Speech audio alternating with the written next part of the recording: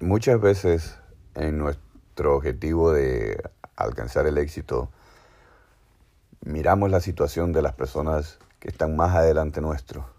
Empezamos a pensar que no tenemos un trabajo con buena paga, que no tenemos el tiempo disponible para hacer las cosas, que estamos pasando por muchas dificultades.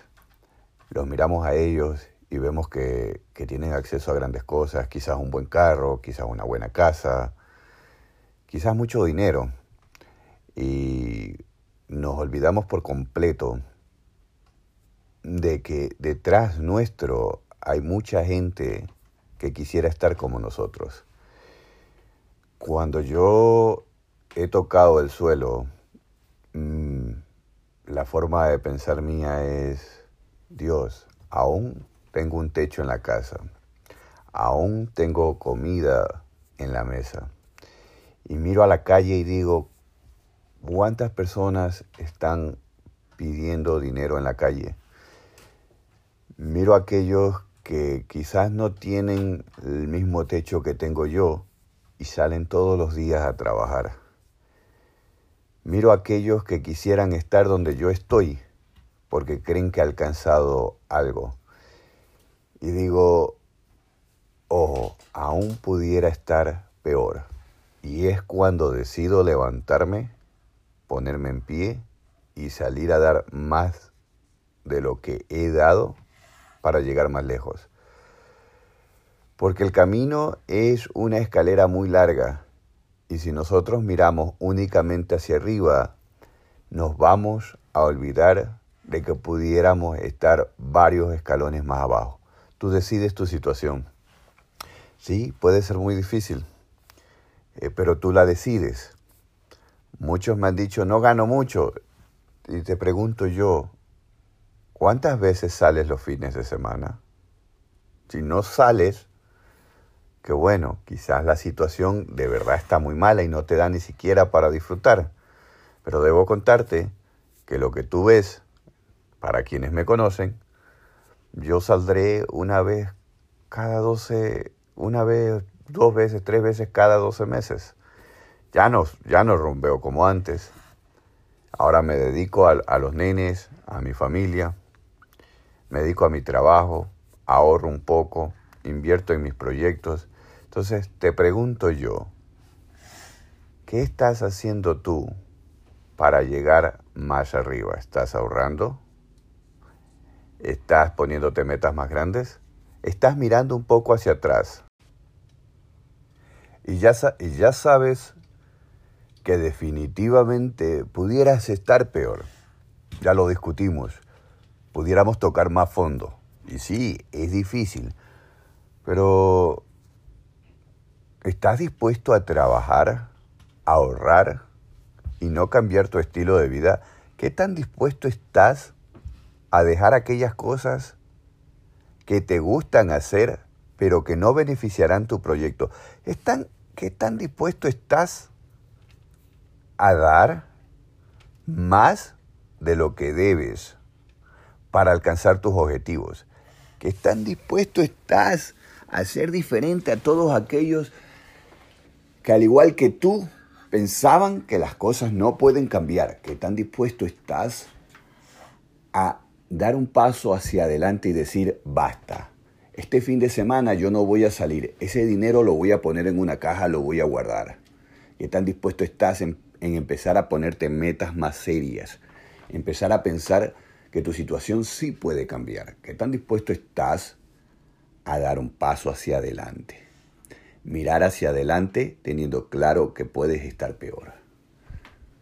Si tú no tienes claro de que la situación puede empeorar y que hay muchos que quisieran estar ahí donde tú estás, y que si tú no haces nada por avanzar, llegará gente que tomará tu lugar y te desplazarán hacia una situación que quizás no te guste.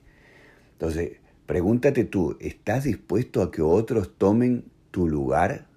¿A que aquellos que sí están trabajando para llegar más lejos avancen a un lugar distinto al que se encuentran ahora? Vivimos en un mundo de competencia.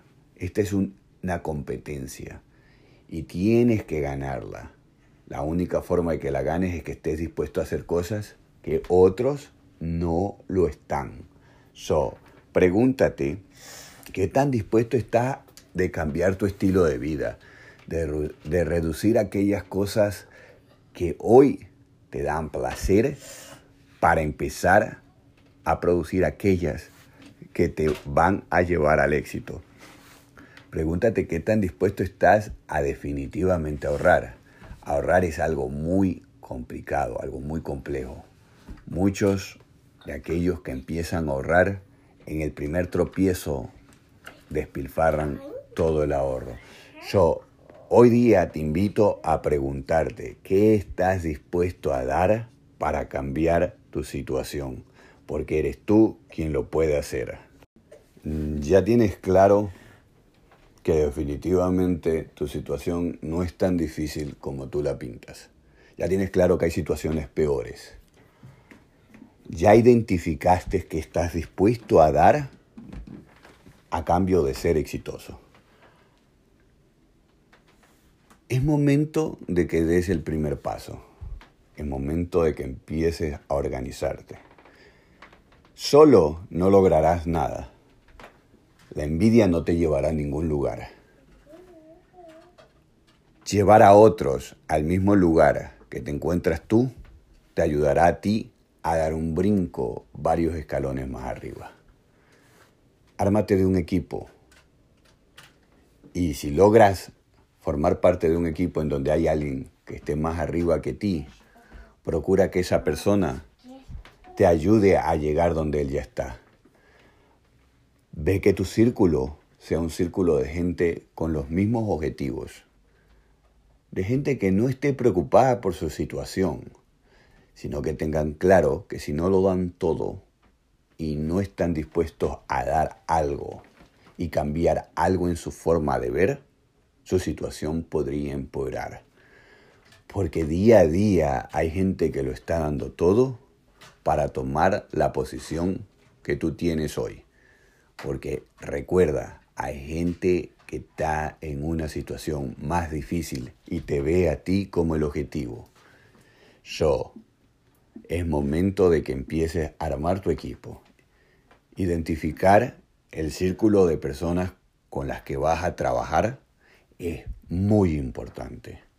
Recuerda, aquellos que ven su situación como una situación que le impide avanzar, son personas que no te dejarán progresar. Tú necesitas rodearte de gente que tiene claro que la situación no es motivo para detenerse, que la situación económica, la situación familiar no es razón para detenerse.